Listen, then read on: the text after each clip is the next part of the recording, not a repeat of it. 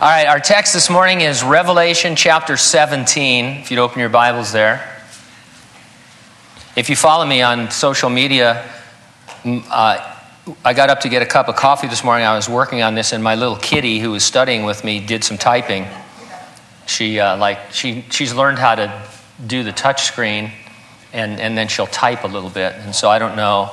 I see a mistake right here, as a matter of fact, so I don't know what's liable to happen. So we're in chapter 17, and the topic is, the topic is, John sees a woman sitting on a scarlet beast representing the influence of the city of Babylon over the Antichrist during the first half of the future 7-year tribulation. The title of our message, Beauty on the Beast. Let's have a word of prayer. Father, we are excited to study your word. We look at these future things, Lord, and quite honestly, we are glad that we won't be on the earth to suffer them. But at the same time, Lord, there's a spirit that permeates the age in which we live, which is very similar to what's going to be going on in the tribulation. And so, Lord, we want to guard our hearts against that, walk with you in purity, cooperate with you in becoming all that you desire us to be as you change us from glory to glory. So give us insight into the word, Lord. Pray that we would understand what it means and what it means to us. And we pray in Jesus' name, and those who agreed said, amen. How long, start to finish, groundbreaking to ribbon cutting, do you think it would take to build a 30-story luxury hotel? If I told you it could be done in 15 days, would you believe me? Well, you probably would this morning because you know I'm getting to something.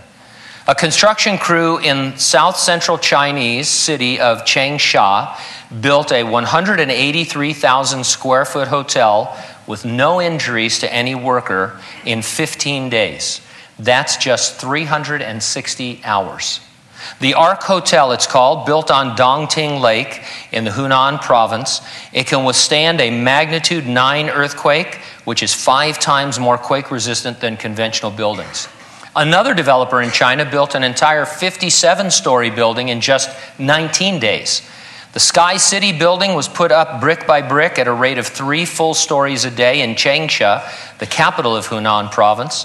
The building has 800 apartments and enough office space for 4,000 people. You've heard of Dubai, but have you heard of Dubai Internet City? It was built as a tech center just a few miles from Dubai, occupying 400 acres. It opened in 2001 with 10 buildings, 300 companies, and 3,500 users. It was built from start to finish in less than 12 months. Now let me tell you what this has to do with chapters 17 and 18 of the Revelation. We're going to read about Babylon, and there is lively scholarly debate about whether or not the Apostle John meant the city of Babylon, rebuilt on its historic site on the Euphrates River in Iraq, or whether he meant Babylon as a spiritual description of some other city, or even something allegorical like the evil world system. When I say he meant it as a real city built on its original site along the Euphrates River in Iraq, critics say it's not possible for such a city to be built quickly enough to be significant in the 7-year tribulation. Oh, yes, it is. Today it is. And it will be built just in time to be destroyed by God. You and I drive up and down 12th Avenue and we see how long it takes to build that 4 or 5 story government building that's taking place there. They're excited that it's going to be done in 2 or 3 years or whenever it is. And that's normal. But we get lulled into thinking that all construction takes that long. They are literally building these massive structures in 2 weeks, 3 weeks, 4 weeks. China, as a matter of fact, has hundreds of what they call ghost cities that they've built, anticipating continued population growth into urban centers. They have whole cities that are empty and vacant, waiting for people to move into them. And so the fact that Babylon could be rebuilt is not a problem anymore. Now in chapter 18, we're going to be introduced to the political and economic side of tribulation Babylon. Here in chapter 17, we see the spiritual side of that great but terrible city. Spiritually speaking, Babylon will be described as a harlot. In fact, she is called the mother of all harlots. Since she is the mother of all spiritual harlots, her influence has been felt in every human generation. She is active now, seeking to seduce people away from the pure love of God into spiritual fornication and adultery. As we look at Tribulation Babylon, I'll organize my thoughts around 2 points. Number 1, you're made aware of the constant seduction of the spiritual harlot. And number 2, you're made aware of the coming destruction of the spiritual harlot. Let's take a look at her seduction in verses 1 through 6. Before we do, let me share a brief doctrinal moment. We are what is called futurist in our approach to the revelation of Jesus Christ. We see most of the book as describing future events, things that have yet to occur. The other approaches to interpreting the revelation all allegorize the text to a certain extent. Allegory means you assign a symbolic meaning to a literal element of the text. One problem with allegorizing Scripture is that it assigns a deeper meaning to the text that the original author never intended to convey. Another obvious problem is that unless the Bible tells you it's an allegory and then explains it, you can't really agree on the proper allegory. In fact, scholars suggest any number of interpretations to texts they allegorize until the interpretations become meaningless. It's important we be consistent in our futurism. We can't accuse others of seeing allegories in the literal parts of the revelation and then do that ourselves. Futurists sometimes stumble a little bit when it comes to Tribulation Babylon. They suggest it is code for another city like Rome or New York or the Vatican, or that it is code for evil in a general sense. In other words, they tend to allegorize Babylon. When we are consistent, Babylon in the Revelation means the literal city of Babylon rebuilt on its ancient site in Iraq. There is absolutely no biblical reason to suppose that all of a sudden in the future Babylon means something or somewhere else. And there's no practical reason for believing that either, because these cities can be built in just a few months. After Jerusalem, Babylon is the most mentioned city in the Bible. There are almost 300 references to it in Scripture as a city that is opposed to God. Babylon will be quickly rebuilt, and for the first 3.5 years of the tribulation, it will be the home base for a world-dominating false religion. In verses 1 through 6, John receives a weird vision of the religious system of Tribulation Babylon. The interpretation of what he saw is then given in verses 7 through 18. And so let's begin, verse 1. One of the 7 angels who had the 7 bowls came and talked with me, saying to me, "Come, I will show you the judgment of the great harlot who sits on many waters." Chapter 16 ended with the pouring out upon the earth of the 7th and final bowl of the wrath of God. It marked the end of the 7-year tribulation. Chronologically, chapter 19 would come next with the second coming of Jesus Christ to the earth. What we have in chapters 17 and 18 is a pause, a parenthesis in the story to tell us about the rise and fall of Babylon during those 7 years. While we've been reading all this other stuff in the Revelation, we haven't heard about Babylon. And now John is given a vision to tell us what's going to go on in that city during those 7 years. God considers Babylon the great harlot, sees her as a spiritual seductress. In the Old Testament, God describes his relationship to Israel as that of a husband and a wife. In the New Testament, you know the church is called the bride of Jesus Christ. If we are being seduced by a spiritual harlot, and if we succumb to her, then we would be committing fornication and spiritual adultery. It's a powerful illustration to get us to understand how very serious the love of God for us is. When we stray in our walk with the Lord and go after things in the world, or something takes the place of the Lord, it's as if we are committing adultery. It's that serious. God's love is a jealous love. We tend to think of jealousy in a bad light, But we ought to be glad and rejoice that God is jealous over us. It means that he not only knows what's best for us, but he's at work to bring that best into our lives and to protect us from those things that will only destroy us. If you've been a Christian for any length of time, and if you've backslidden or times that you've sinned, you know how miserable you feel. You know the ruin of your life. God is jealous over you. He doesn't want you to be drawn away by those kinds of seductions because they're no good for you. They only leave you ruined spiritually and sometimes literally. And so verse 2, this harlot with whom the kings of the earth committed fornication and the inhabitants of the earth were made drunk with the wine of her fornication. Kings of the earth lets us know that Babylon has exerted its influence throughout history. We get a lot of that history from the book of beginnings, from the book of Genesis. Babylon was founded by Nimrod, not the Nimrod of Bugs Bunny fame, but the original Nimrod. How many of you remember Nimrod from Saturday morning cartoons? What a Nimrod. I don't think you can call people Nimrod anymore. I think it's not politically correct. But in Genesis, we're told he began to be a mighty one, meaning that he was a tyrant.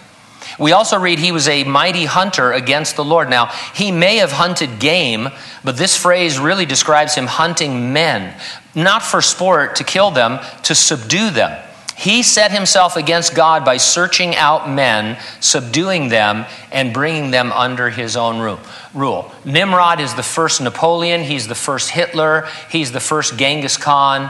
He's the prototype of all these guys throughout history that have wanted to rule over men. In Genesis 10:10 we read, and the beginning of his kingdom was Babel. Nimrod then was the world's first dictator, and his capital city was Babel, which we know as Babylon. And by the way, Nimrod prefigures the final world dictator, the Antichrist, whose capital city will thus also be Babylon. Babylon is the location where mankind first began to worship in organized rebellion against God at the Tower of Babel. The tower was not an attempt to build a stairway to heaven. They weren't trying to go higher and higher into the heavens. It was what archaeologists today call a ziggurat. These are terrace-stepped pyramids which were built to worship other deities. One such excavated ziggurat, called the Burj Nimrud, is described by archaeologists as follows. Here's the description. This tower was built of kiln-burnt bricks, and the building rose in 7 stages in conformity with the Babylonian planetary system. The entire original height would thus have been 156 feet. The different stages were colored after the hue of the planet to which it was respectively dedicated. On the 7th stage, there was probably placed the ark or tabernacle, which must have nearly covered the top of the 7th story.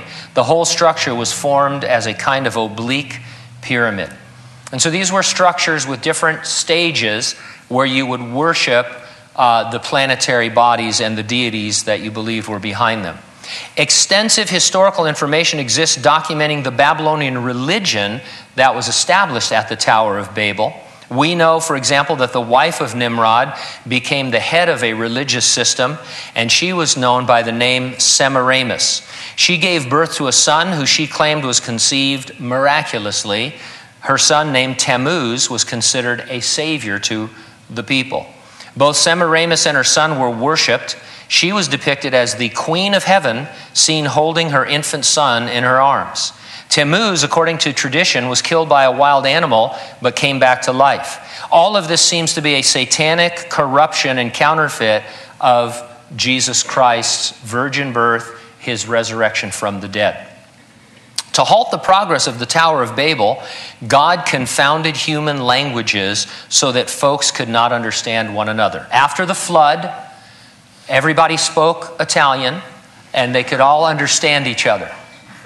And then at the Tower of Babel, as they started to build this tower, God came down and he split people into groups and gave them different languages so that they couldn't understand one another, and people began to disperse all over the earth. As those who could still communicate went out, the false religion of Babel went with them in every direction, and they established it in slightly different ways. In Assyria, you'll find Ishtar and her son Tammuz. In Phoenicia, you find Astarte and her son Baal. In Egypt, it's Isis and Osiris. In Greece, Aphrodite and Eros. In Rome, Venus and Cupid. It is therefore a fact of recorded history that Babylon exerted its influence upon future kingdoms, and the Bible's telling us all future kingdoms, all humanity, including today. And so verse 3, so he carried me away in the spirit into the wilderness. I saw a woman sitting on a scarlet beast, which was full of the names of blasphemy, having 7 heads and 10 horns. The woman was arrayed in purple and scarlet, adorned with gold and precious stones and pearls, having in her hand a golden cup full of abominations and the filthiness of her fornication. Don't get antsy. The angel showing John these things is going to interpret them for us in the remaining verses. Verse 5, on her forehead a name was written, Mystery, Babylon the Great, Mother of Harlots, the abominations of the earth. As we've explained before, a mystery in the Bible is something previously concealed that is now being revealed. The mystery revealed here is that Babylon has indeed influenced the kings of the earth and the inhabitants of the earth. She is the mother from which all other false religions have their origin. Now, I suggested some direct comparisons in kingdoms that had a mother-son worship system. Whether or not a religion copies those particular Babylonian practices, the rebellion that occurred at Babel with its attempt to worship something or someone other than God in an organized, systematic way, that is the influence for everything that is false and that opposes the Word of God. Abominations and filthiness are summary words to describe the results of leaving God behind and worshiping the creation or the creature rather than the Creator. It may happen in one generation, it may take several, but if people decide to ignore God, to ignore the Creator, and they begin to worship in a systematic other way, they eventually see the deterioration of human society. The first chapter of Romans does a really nice job of explaining the deterioration that accompanies spiritual seduction. Let me read just a portion of it. It says here, these people exchange the truth of God for the lie. They worship and serve the creature rather than the Creator, who is blessed forever. For this reason, God gave them up to vile passions. Their women exchanged the natural use for what is against nature. Likewise also the men, leaving the natural use of the woman, burned in their lust for one another, men with men, committing what is shameful and receiving in themselves the penalty of their error which was due. Even as they did not like to retain God in their knowledge, God gave them over to a debased mind, to do those things which are not fitting, being filled with all unrighteousness, sexual immorality, wickedness, covetousness, maliciousness, full of envy, murder, strife, deceit, evil-mindedness. They are whisperers, backbiters, haters of God, violent, proud, boasters, inventors of evil things, disobedient to their parents, undiscerning, untrustworthy, unloving, unforgiving, unmerciful. They know the righteous judgment of God, that those who practice such things are deserving of death. Not only do they do the same, they also approve of those who practice them. And so what we're establishing there is that abominations and filthiness, they are the rotten fruit of being seduced by the harlot, of turning away from God and to anything else leads you down that cesspool. Now verse 6, I saw the woman drunk with the blood of the saints and with the blood of the martyrs of Jesus. When I saw her, I marveled with great amazement. Here's a pop quiz. Who does the Bible say was a murderer from the beginning? Well, that would be the devil. Satan is, of course, the malevolent force behind Babylon throughout history and behind its murderous rebellion. His particular target has been the ancestors and successors of the chosen nation of Israel, but he's killed a bunch of Christians along the way too that leads to the tribulation. And in the tribulation, he's going to go on a rampage against all the followers of Jesus. Here is what these opening verses establish. The Satan-inspired religious rebellion of the human race at Babel spread from there throughout history to every culture in every corner of the world. It will come to its zenith in the future 7-year tribulation Babylon, but it is just as much at work in the world today.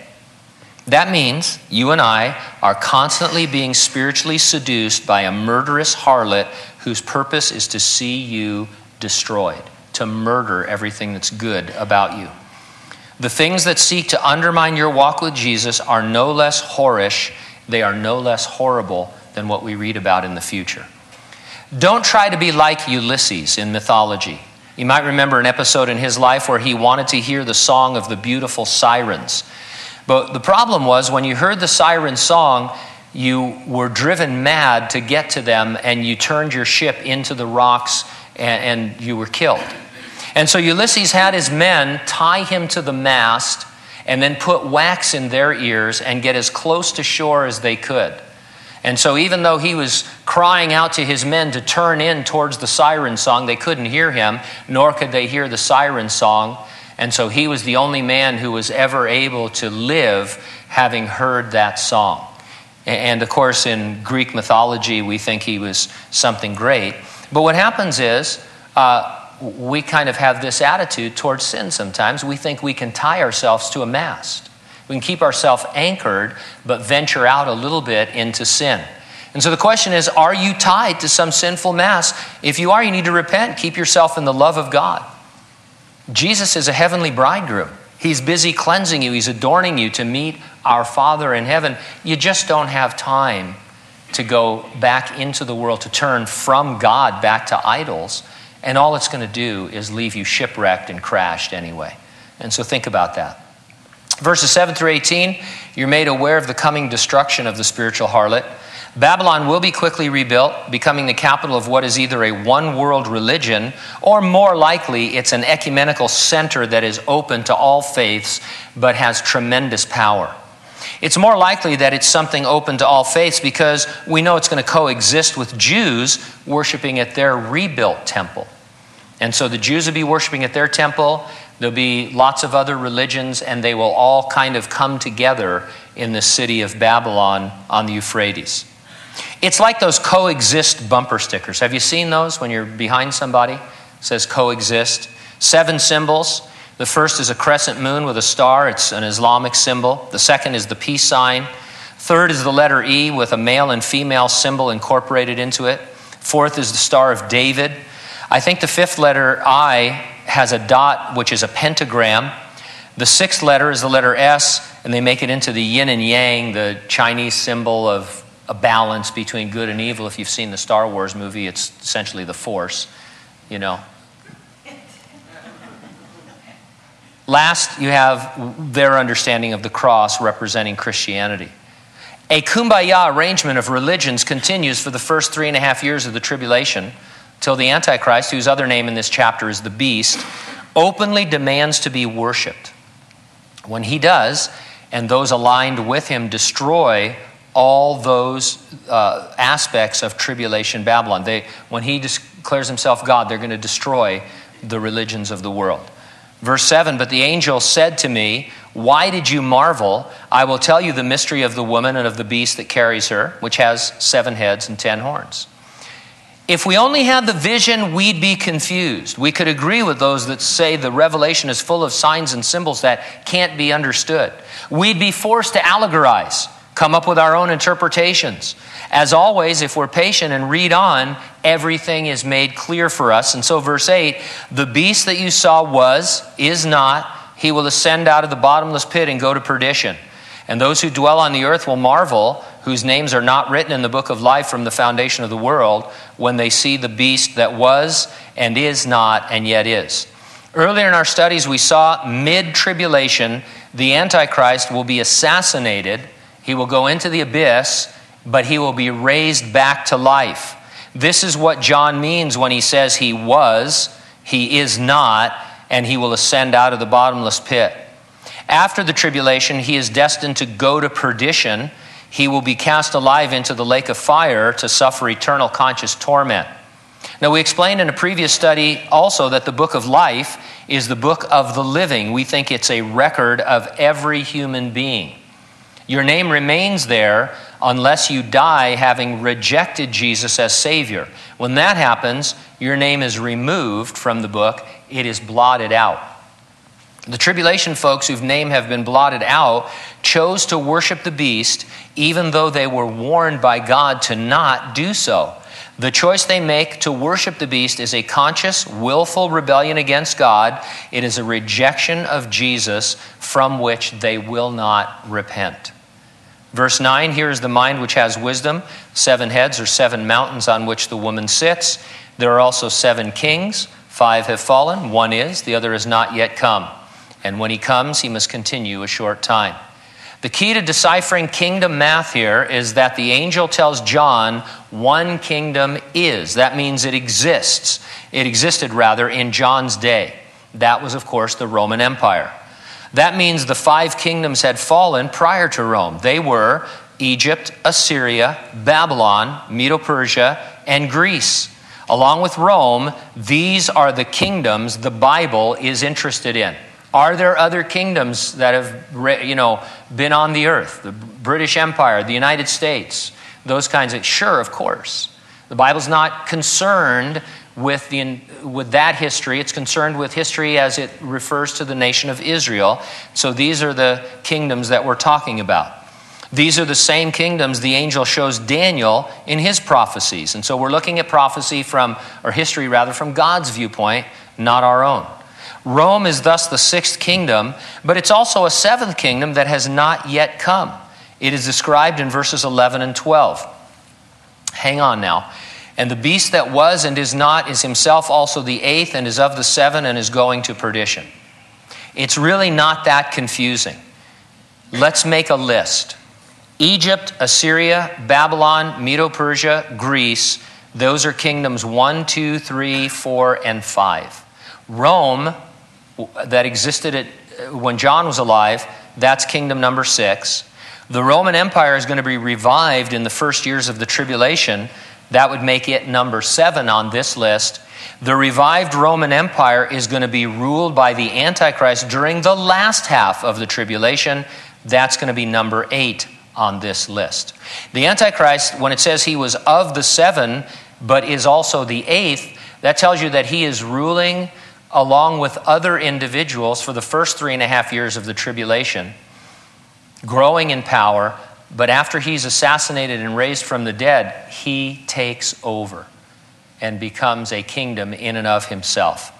What about the comment, the 7 heads or 7 mountains upon which the woman sits? Some say the headquarters must therefore be Rome in Italy, because Rome is, after all, renowned as the city of 7 hills. I like Bible commentator J.A. Seiss, and he wrote this, said the 7 hills of the city of Rome, to begin with, are not mountains, as everyone who has been there can testify, but the taking of them as literal hills or mountains at all is founded upon a misreading of the angel's intent. The angel does not say the 7 heads are 7 mountains where the woman sits and there leave off. He adds immediately, and they are 7 kings. That means they are personified kingdoms. The mountains are not piles of material rocks and earth at all. They are kings and kingdoms.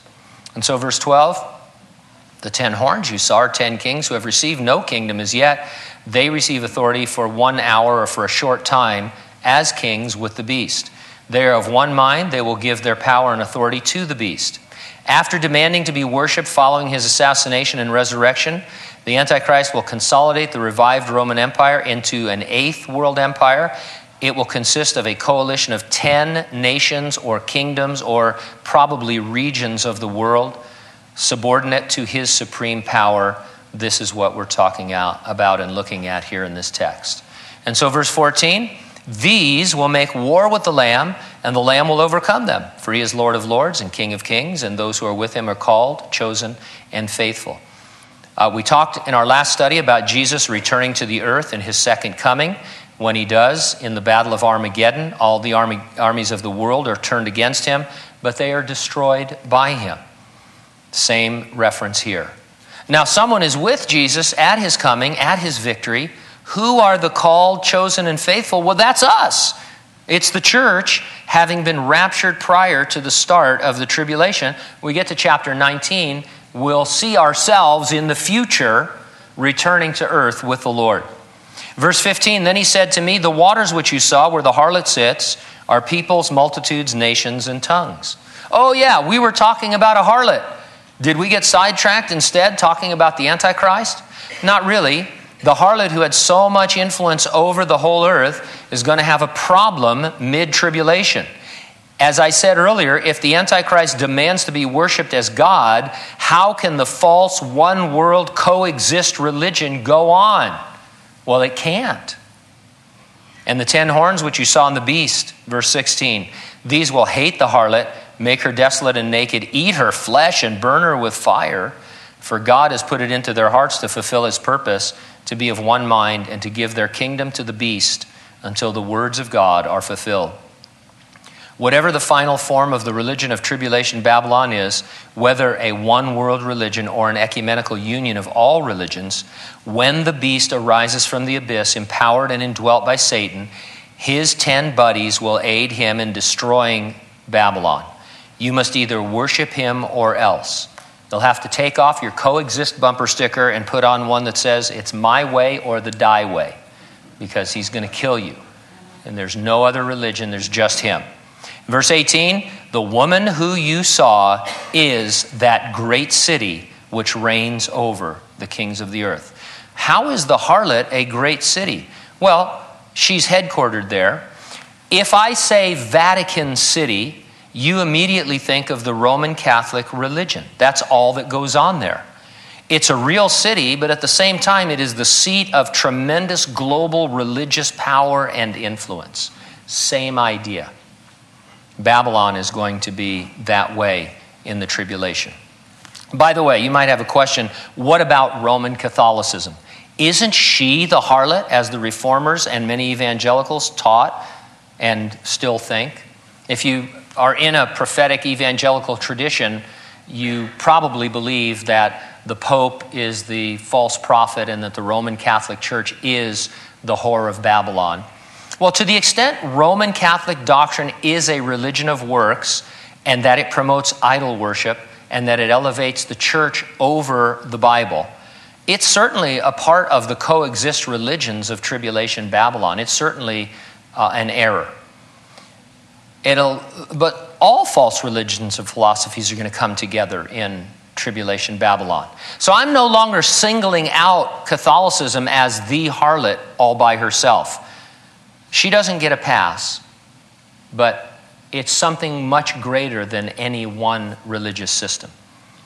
Someone let me know that it was Linda Ronstadt's birthday on the 15th. How many of you knew that? She was 69 years old. Makes me happy. Oh, sorry. Get your album out later this afternoon. But anyway, I sarcastically commented, when will she be loved? Get it? Some of you are saying, Linda who? Wasn't she on the American soccer team? No. Jesus loves you. He demonstrated his love by taking your place on the cross, by dying in your place. He took your sin upon himself so you could be declared righteous by God, so that you could have your sins forgiven, so that you could enjoy eternal life now and forever. Satan, who's behind the mother of all harlots, is a pimp. He has a stable full of seductresses. Like the sirens, get too close and you're going to turn towards them. You're going to be shipwrecked. Who are the sirens in our lives? Don't think you're going to be able to get closer and closer to them and remain safe. Always get away from them. Give them a wide berth. Flee into the arms and heart of the Lord. He's the only one who loves you with an everlasting love and who drew you to himself with those cords of love. Let's pray.